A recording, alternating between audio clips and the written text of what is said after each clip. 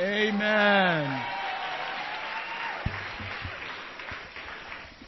Good morning, brothers and sisters, and our friends visiting here this morning. Thank you for coming out to worship with us. This is a beautiful family of God, and I've had a great time of worship this morning, and we thank God for the privilege of being here.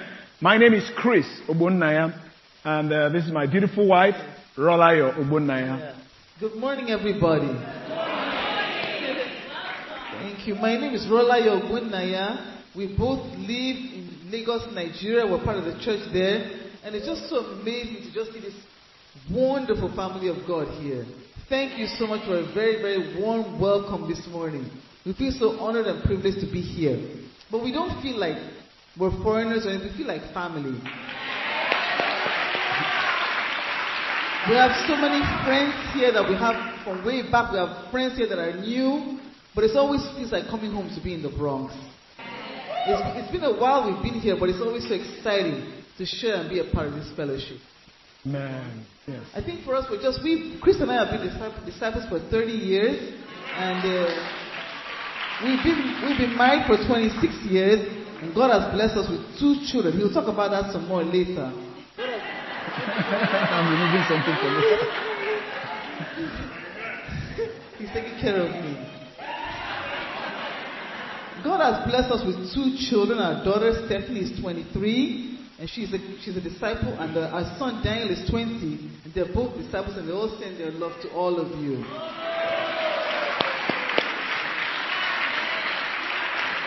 I just want to bring you greetings. Chris will talk to you some more about our church back home in Lagos, and also about all our churches in Nigeria and across English-speaking West Africa. But all of them send their love to you, and I want to say thank you on behalf of all of them for all the ways that you support them with your money, with your prayers, with your love, with the connection that I know that we share. And I pray that God will continue to enable you to give more and more, because God is using your gifts to bless us tremendously all across West Africa. Thanks so much.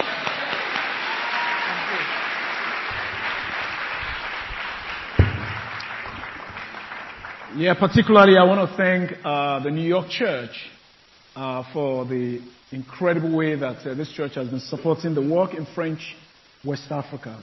Especially I want, on behalf of the church in Abidjan, thank the church for reaching out and for just giving your contribution every time to see that those churches hold together. So I just want to say again, thank you for your generosity, and I know in a few weeks' time you'll be taking up your missions contribution. I want you to know that what you are giving goes a long way to spreading the gospel across the west coast of Africa. Thank you, and God bless your generous contribution.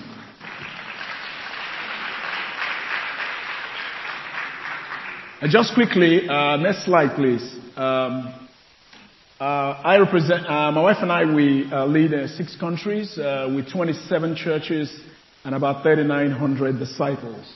And on behalf of all these disciples, I say thank you for your incredible love and compassion and the way you pray for us, the way you look after us. We are in about 6 countries. Like I said, 5 of those are English speaking and 1 is Portuguese Creole. Next slide.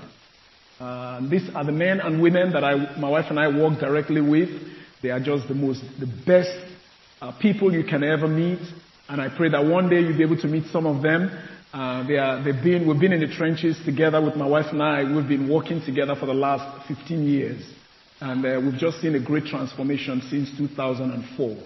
And I just want to thank them for all their love and the incredible way that they serve us. Apart from these men and women, next slide, we are also blessed with 4 elders in the Lagos Church.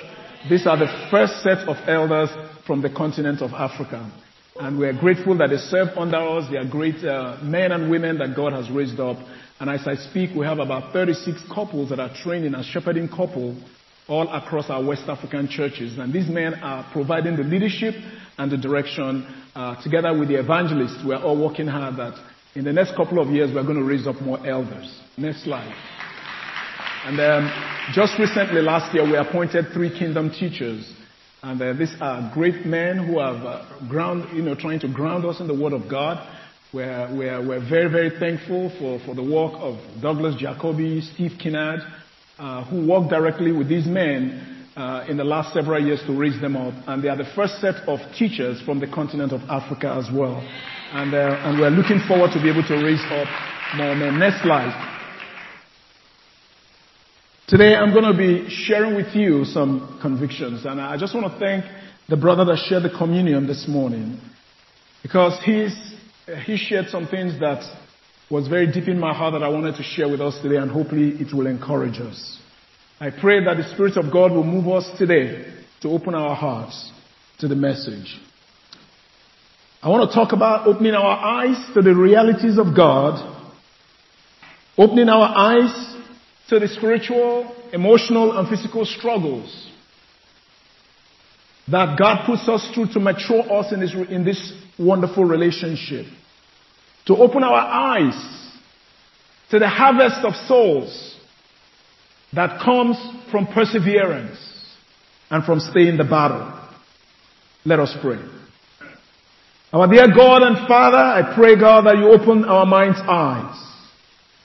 Father, speak to us this morning through your words, that God, we will be faithful men and women in our quest to want to know you, in our quest to want to enjoy salvation, that we will know that ultimately you want a lasting relationship with us. Father, help us. I pray that your word will ring through today and will encourage us as we pray and ask you all this in Jesus' name. Amen. Genesis 28. Let me start from Genesis 28. God is a faithful God. He has a plan to bring men and women from every generation to a relationship with Him. God created an opportunity for us to enjoy salvation. When we lost the privilege at the Garden of Eden, God made a comeback. And He made a promise to Abraham that through his seed, the world will be blessed. That all nations will be blessed. So He became the God of Abraham. And God remained true to His promise, even though Abraham, in his scheming as well, was not very sure how that promise was going to come through, because from a human point of view, it was impossible. But without wavering in his faith, he held on to God and His promises, and it was credited to him as righteousness. And because of that faith and that relationship that Abraham had, God kept to His promise in Isaac. And so He became the God of Abraham and the God of Isaac. And God walked in the life of Isaac as a faithful God. And we all know the story of how God dealt with Isaac. But as Isaac was being packed up to be with God, God, being truly the faithful God, kept to His promise. Because the goal wasn't just for Abraham or for Isaac. God has a vision and a goal for you and I. For all nations, as numerous as the sand in the seashore. We all know the story of how Jacob, with the intrigues, with conniving with his mom, was blessed. And he was blessed by Isaac. But no matter how he went through it, God was still going to be faithful. And so the blessing remained that of Jacob, even though it was originally supposed to be for Esau. But in Genesis 28, let's read from verses 10. It says, Jacob left Beersheba. This is after he has received the blessing that was meant for his brother. And because of that, life became very tough and difficult. And so the Bible says Jacob left Beersheba and set out for Haran. And when he reached a certain place, he stopped for a night. because the sun had set. Taking one of the stones there, he put it under his head and laid down to rest, to sleep. He had a dream in which he saw a stairway resting on the earth, with each top reaching to heaven, and the angels of God were ascending and descending on it. Then above it stood the Lord, and he said, I am the Lord, the God of your father Abraham and the God of Isaac.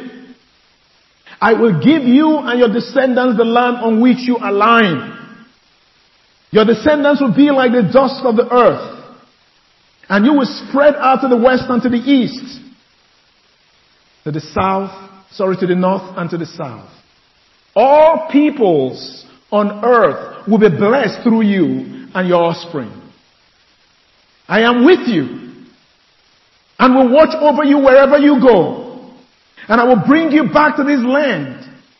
And I will not leave you until I have done what I have promised you. Amen. My first point is, we've got to open our eyes to the reality of God. The blessings has already been given by Isaac. But God wanted to be the God of Jacob. And we're going to see how God worked to get the heart of Jacob. To build confidence in Jacob. So that he will not just be the God of Abraham, the God of Isaac, but he will also be the God of Jacob. You know, I know we are all here congregated, and I'm excited that we are all here. I don't know how you became a disciple or how you became part of God's church. I don't know what attracted you. I don't know how you came in.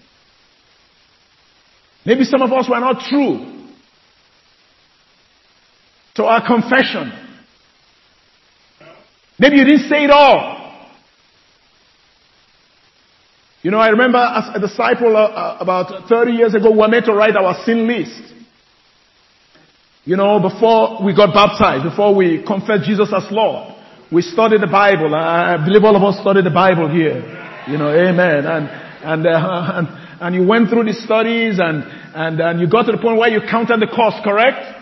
A lot of us counted the cost, but some of us counted the cost, but some of us did not count all the costs. Or maybe we were open and we were not really open. Maybe you came to the church, you were fired up about the fellowship. I was fired up about the fellowship. I love the hugging.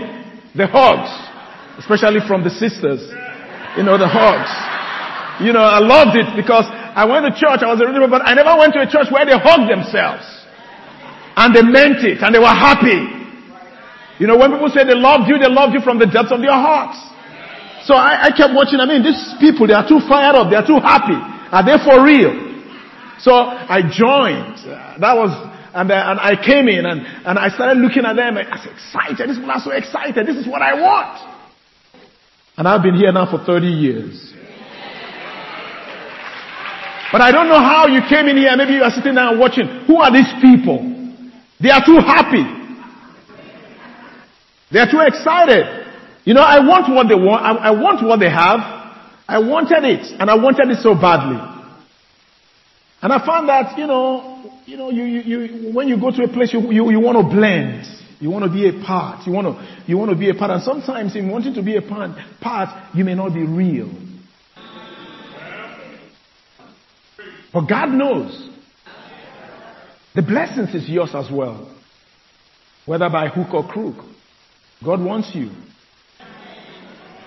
I don't know how you came. Maybe you are chasing a woman and you came in here. You are welcome. God wants you too. Amen.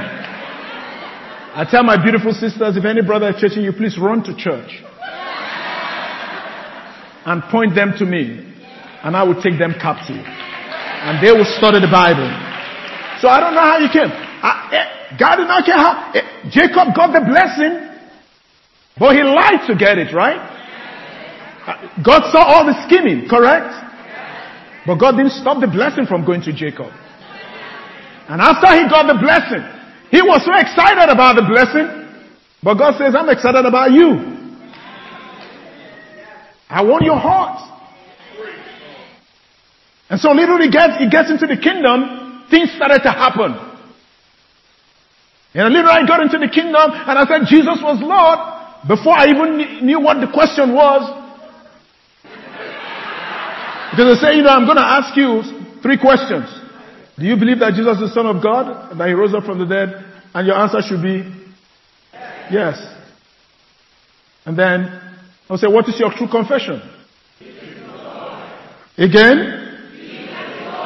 Because of your true confession, I'm going to now baptize you in the name of the Father and of the Son and of the Holy Spirit. And boom, you went into the water and you came out, hey, you're saved. We rehearsed it.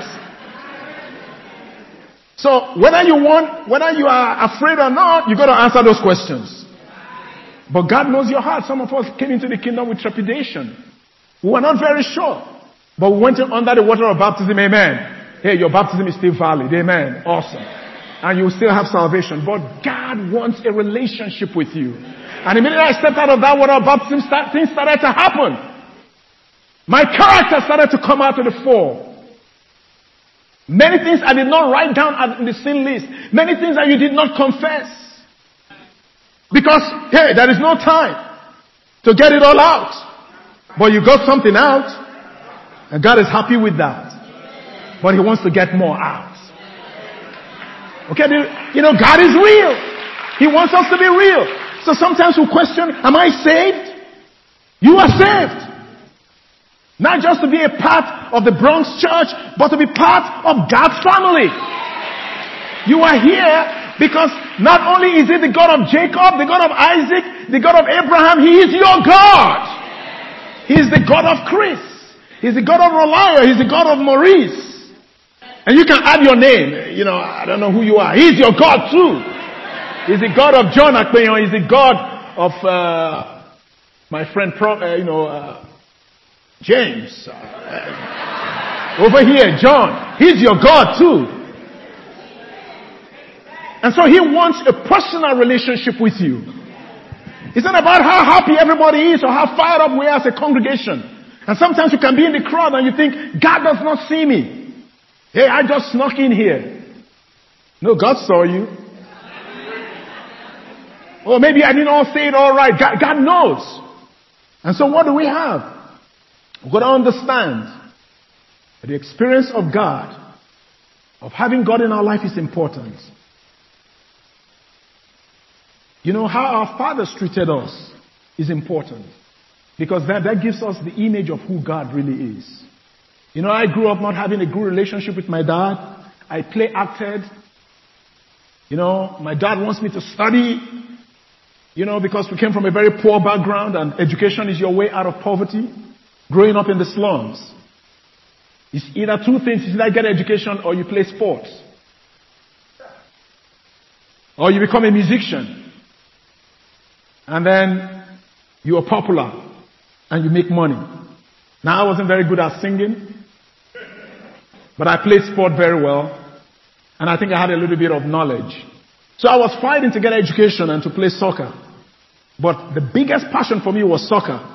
And so, in the kids on the street will play soccer, and sometimes when my dad is coming home, people will be shouting, well, yeah, Chris, your dad is coming. And I will run, and I will do what we call dry cleaning.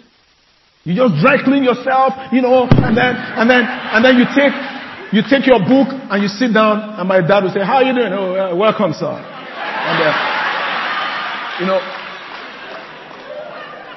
And I get by. But and so that was me. I loved soccer was my passion. And I played some, even though without the blessing of my dad. So for me, I feel like the image of God was that of being harsh, being mean towards, obeying a bunch of rules and regulations. Why do I have to live the way my father wants me? Why can't I be free to do what I wanted to do? So the image is always, my thinking is always counter God, counter authority in my life. And that is how I grew up. So I kind of feel like God has this bunch of rules and regulations. If I pass those rules and regulations, I will be okay. So studying the Bible too, in a way, it wasn't deliberate, but because of that's the way I perceived God, that's the way I became a Christian. Thought, oh yes, study the Bible with me, tell me what not to do, and I will try to not do those things, obey all those rules, Stay with those kingdom rules, kingdom standards, and I'll be fine. If I just behave the way the leaders want, and I'll be fine. I'll be a Bible talk leader.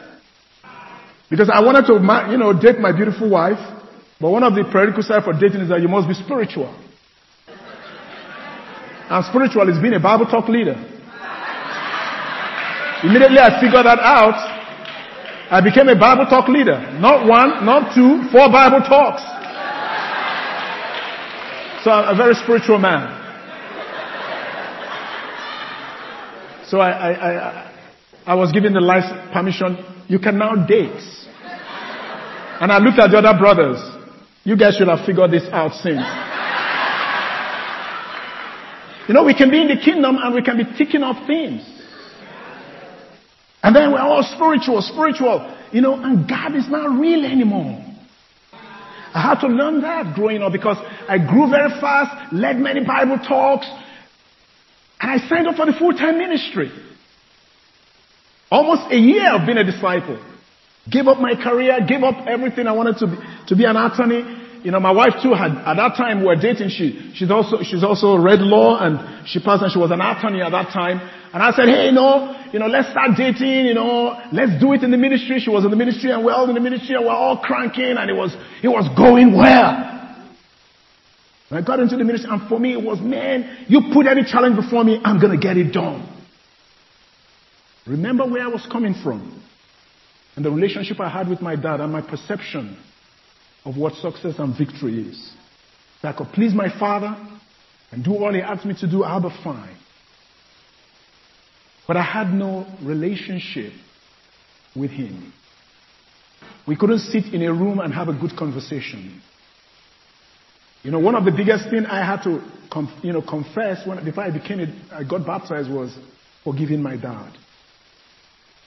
Because I felt he hurt me in many places. And I wept because I was so far from having a relationship with him. And that scar, not getting a hug, made me love the hug in the church. Not having anybody look me in the face and say, I love you. I waited for those cards. I got celebrated in the church for the first time. People coming and buying me cake, and giving me cards for me. Is this for real? Somebody celebrating me? I didn't get celebrated until I was 25, genuinely. And so that really hurts. You see families together eating, being happy. I desired that. But I never had that growing up. And so coming into church and seeing the communal living and all, I was passionate about it. I was so fired up. People are like, man, this brother, he's an example. But it could be a dysfunction. Because it was a craving for what I never had. And so there was a lot of realities that I had never got in touch with. About life, about being rejected, about failure. About encouragement, empathy. Emotional connection. I never had that. And so I was very hard-lined as a leader. I was very mean. And so I had to be stepped out of the ministry. I was fired from leading the church, from being in the staff of the church 3 times. Because I wasn't understanding what relationships really meant. For me, it was all about getting what I want and achieving the goal. I don't care what it means, so long as I love the goal. The song, Abraham's blessings are mine. Do we sing it here? Do we know? Some people in the house. Have you heard that song before? Abraham's blessings are mine. I am blessed in the morning. I am blessed in the evening. Abraham's blessings are mine. If you sang that song, maybe you're a Nigerian or something. Or you went to a kindergarten school in Nigeria. We sing all that in church. Abraham's blessings are mine. That could have been the song Jacob was singing. Because it was a blessing that God promised Abraham, Isaac, and now to Jacob. But if that blessing was going to be yours, then you must have a relationship with that God who gives the blessing. I took many things from my dad. He paid my school fees. I ate his food. I lived in his home. But I had no relationship with him. We all can be here clamoring for the blessings of God. But do you have a relationship with this God?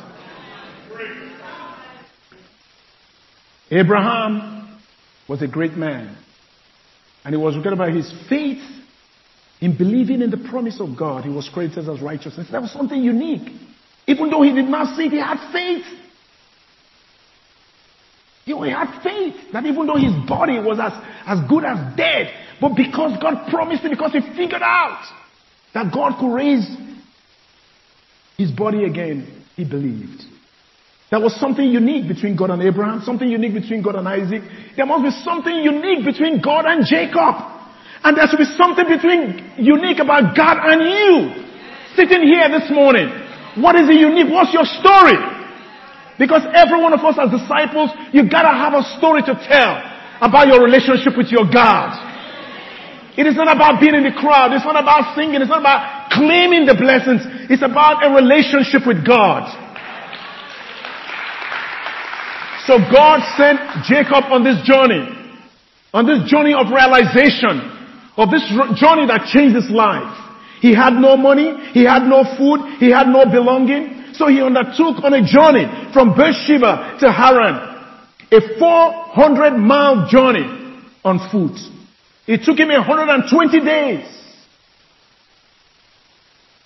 Sorry, it took him 20 days rather, or so, 120 days. I think that's what it took him 20 days. It took him 20 days, nearly a month, to visit his uncle Laban. He was going to his uncle. What should he be afraid of anymore? He's going to family, correct?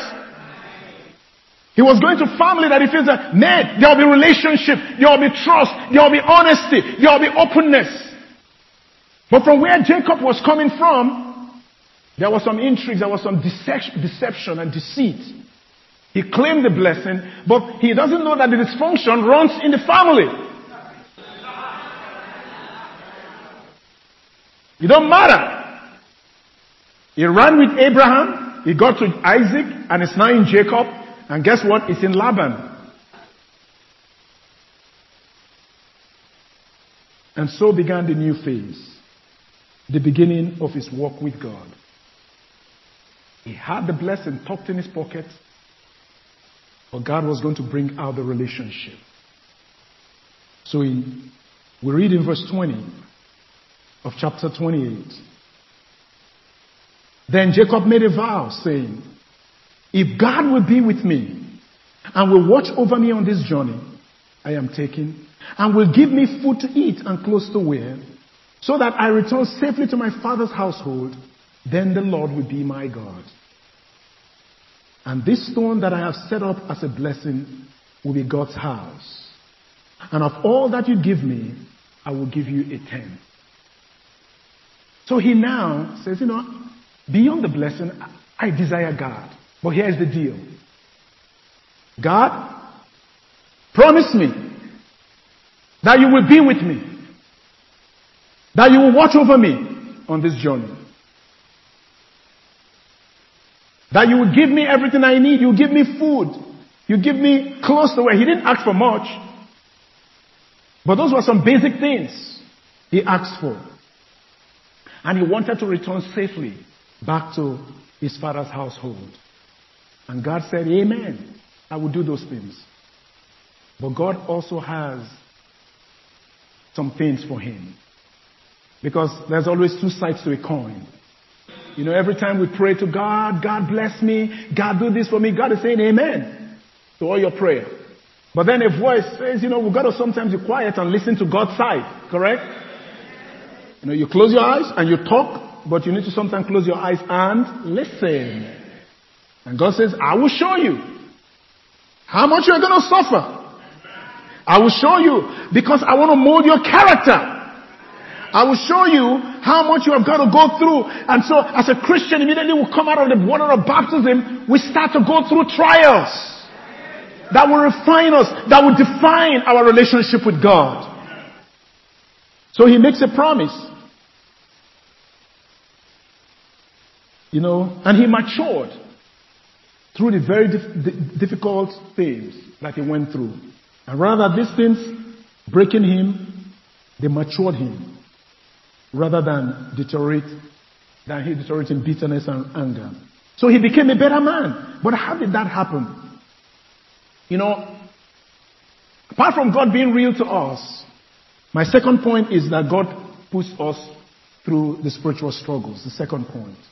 And how did God do this? In Genesis 29, you might write that down and read it in verse 14 to 30. God used his journey to Laban. Guess what? He got the grind through facing himself, the reality of himself, the reality of his sin. And so Laban treated him with injustice and treated him with duplicity, because that is who he really was. And so God showed him face to face who he was. And it took 14 years. He wanted to marry Rachel, correct? You know the story. And God said, okay, work for me for 7 years. And after working for 7 years, he gave Leah to him. That wasn't straightforward. But it runs in the family.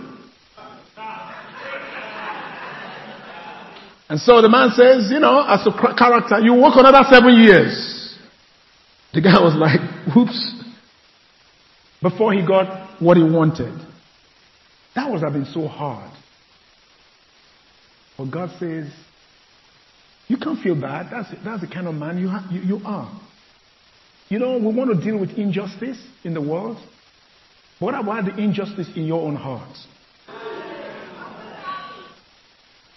The best way that God teaches us character is our own character. We can't change the character of the world if we can't change our own character. And so God shows him, it's painful to be deceived. It's painful to be cheated on. But Jacob, that's what you really did to your brother Esau. With the knowledge of your mother. And no matter how far you go from it, the reality is that you have to face your demons of the past. You have to face who you really are. Because sometimes we listen to the news, we see people, they are a replication of us. The corruption in the world. We can't fix it if we do not fix the corruption in our homes. In our character. And you can write down Genesis 32 verse 6 to 11. After he finished with Laban, it was not enough. There was another big demon he had to face, and that was his brother Esau. God was not finished with him. You can run, but you cannot hide. And now it wasn't like, God spoke to him to go to meet Esau. Esau sent a message that I am coming.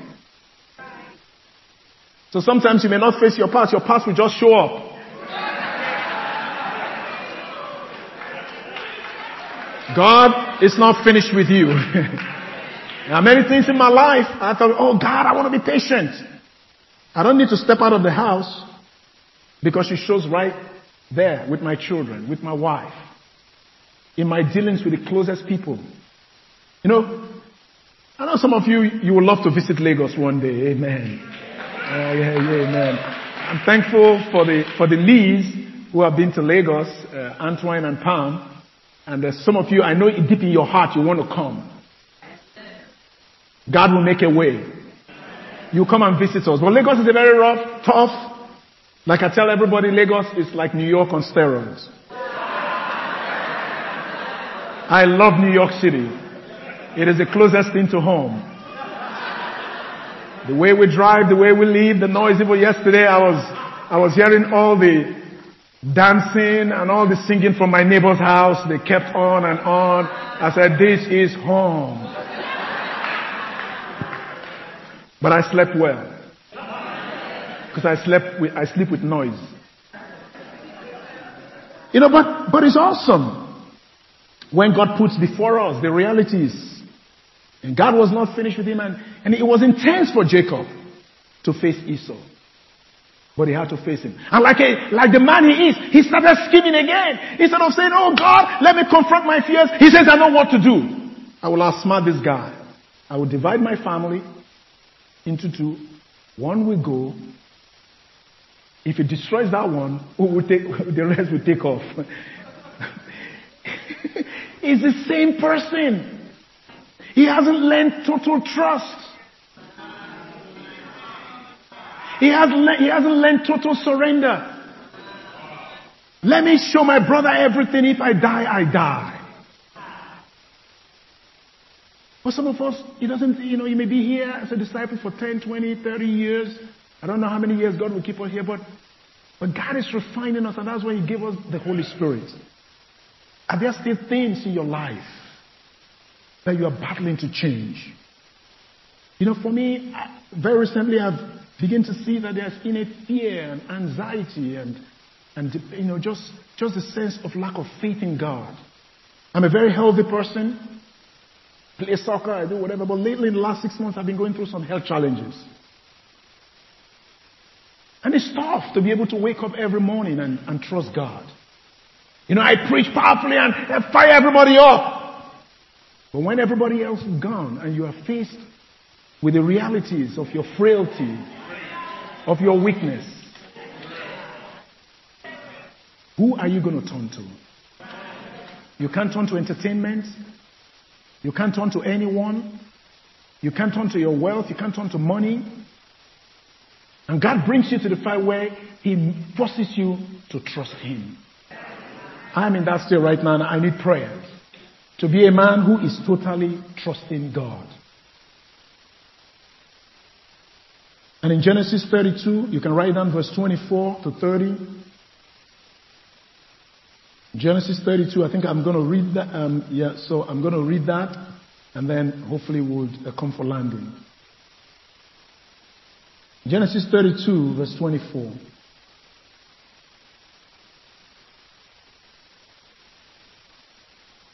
After he had sent them across the stream, he sent all of his possessions. So Jacob was left alone, and a man wrestled with him till daybreak. When the man saw that he could not overcome him, he could not overpower him, he touched the socket of Jacob's hip, so that his hip was wrenched as he wrestled with the man. Then the man said, "Let me go, for it is daybreak." But Jacob replied, "I will not let you go unless you bless me." The man asked him, "What is your name?" "Jacob," he answered. Then the man said, "Your name will no longer be Jacob, but Israel, because you have wrestled and struggled with God and with humans and have overcome." Jacob said, "Please tell me your name." But he replied, "Why do you ask my name?" Then he blessed him there. So Jacob called that place Peniel, saying, "It is because I saw God face to face, and yet my life was spared." Amen. Jacob wrestled with God. It wasn't a fiction. It wasn't fantasy. It was real. Like I was sharing, God sometimes needs to touch us physically and wrench us physically. I know some of us, we feel, "Oh, I'm blessed, I'm going to heaven." And you're kind of thinking yourself, some things will not touch me. Everything I touch will be gold. Anything I ask for, the Lord will do it for me. But sometimes, God will make you go through pain and suffering. God will dislocate your hip literally. Because the Bible says when he got up there, he started limping. It wasn't play acting. God sometimes will knock your knees, knock your joints. God will sap you of energy. God will take out so many things so as to get your attention. Hey, whatever we have on this side of eternity cannot last, cannot be compared to where God is taking us. Not even our physical flesh. Because with physical flesh, we cannot inherit that blessing that God wants. He can take your wealth. He can take your finances. He can take everything, but let God be your God. And I have to learn that myself. And I've got to get to the point where I say, God bless me. God stay with me. Take everything. Take everything. But stay with me. It was not just a spiritual battle. It was a physical one. And I know seated here, some of us are going through physical challenges. We will have to struggle physically to receive and to deepen our relationship with God. I pray that you stay strong. Like Jacob. And all these things was not in the bargain. Nobody told Jacob all this. I'm sure if he had been told, he would have told Rebekah, please, let that blessing go to Esau. If God shows us some things that are going to go through in our life as a testing of our relationship, you will not say yes. But because of God's grace, God wants you to say yes even before you know what you're going to go through. Because it is yes with God and never no. He's a God of integrity. He's a God of faith. And He will bring us to the final place of harvest, which is my last point. In Genesis 32 verse 12. God will bring us to a place of harvest. He will bring us to a place of plenty if we do not give up. In verse 12, but you have said, I will surely make you prosper and will make your descendants like the sand on the seashore, which cannot be counted. That wasn't a wishful thinking from Jacob. That was God's promise. We've got to remember God's promises. It is not our own idea that we're going to get to heaven. It is not a good idea from anybody to fire us up that, hey, we are going to go to heaven. It was God's plan from the beginning. Because He's the God of Abraham, the God of Isaac, the God of Jacob, and the God of the disciples in the Bronx. He's the disciple of everybody who calls on His name with faith. He's the God of everyone who repents and gets baptized for the forgiveness of their sins. He is the God of those who stay faithful regardless. He is the God of those who desire willingly in their heart to have a relationship with Him. He will be your God as well. Jacob eventually became the father of the 12 tribes of Israel. Today we are sitting down here as the modern day Israelites. The people of the promise. I know you can boast and say, we are the royal priesthood, a people of God. For we were once not a people, but now we are a people. It was because of the faith of the patriarchs. Yet more than that, it was because of the faith of God. They failed, they were weak, they were feeble, but God remained strong in His promise. So I may fail, I may stumble, but that has nothing to do with the eternal promises of God. He will play His part. But God is patient. Now when you fall, He's patient to be there with you until you rise up again. God will bring a harvest of souls through you if you do not give up. During these last 6 months that I've been going through every year in the Lagos church, we have what we call, a spiritual revival moment for the last 6, 7 years. We get together as a church, we pray, we fast, and we do a devotional together with the whole congregation. And this year our theme is to live is Christ. And we have the staff writing a booklet, of devotional, 40 days devotional, engaging the whole church in Bible study. But we decided that this year we're going to have a campaign where we're going to call people to come out in January and reach out to everybody to share our faith, to have our small groups revived. And people responded in an amazing way. But that was the time that I was physically down. And every morning I was weak to even get up. It was hard. My chest was tight, and sometimes I would just have to say, God, what is this? Had all kinds of things in my head. It was troublesome for me. And you've declared a campaign. Oh, we're going to go and do it. But I kept remembering the promises of God that He would be with me. And as God will have it, A man that we've been reaching out to for many years. A wife of one of our disciples, the husband of one of our disciples, walked up to me and said, bro, I have a funeral. And I want you as a minister to come and perform the funeral. And I said, I will do it. And the day we had that conversation as he was about to leave, he said, can you study the Bible with me? And at first I was like, man, how can I do this? You know how it is. You're fired up to study and somebody's looking at you and says, I want to study the Bible. When? Now. And you're thinking, can we do it tomorrow? Can we do it? And the guy was so fired up. And this is the guy we've been reaching out to. I said, you're not kidding. He says, now, I want to study the Bible. I said, okay, this is a test. If you want to study the Bible, go buy a Bible. And the guy bought the Bible that same day. He called me from the Bible bookshop. He says, talk to the seller. Which brand should I buy? And I was like, oh no. I said, okay, the NIV. And the guy came to my house with this big Bible. Big study Bible with a notebook. The following day I was like, no. You know how you set up a study and you are praying that the guy don't show up. But the guy shows up 30 minutes before the time. We've been reaching out to this guy for years. He will promise he will show up. He kept coming. He kept coming. He showed up to everything.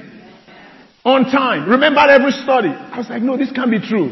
He looked at me and said, Chris, I know what you are thinking. But when God arrests you, He has arrested you. So I said, are you sure He's really arrested you? He said, yes, I'm here. And that is how we started studying. And 2 weeks or so, or 4 weeks after, he got baptized. And what was not just for the baptism, but what it did for me, getting me up, studying the Bible, and I wasn't feeling any of the money, the tiredness anymore. He brought energy, He brought life. In our Bible talk, everybody's waking up. Hey, everybody wants to be in the study. And that one baptism revived all of us. And guess what? We had more harvest of souls. When we do not give up, God will bring people. God will use us to touch the lives of the world. But first and foremost, He says, until a kernel of wheat falls to the ground and dies, it will remain but a seed. And I pray that this year we're going to open our eyes to grow in our relationship with God, to struggle through our own sins, whatever it is that is holding you back, whether you were baptized yesterday or you've been here for 30 or 40 years. God is still at work, trying to refine you, trying to chip away things, trying to open you up so that you can be the father of many nations as well. That through you, many more people will come to know God. And I pray that that harvest of souls will come from you. But you cannot give up. Because when it is darkest, that is when the dawn comes.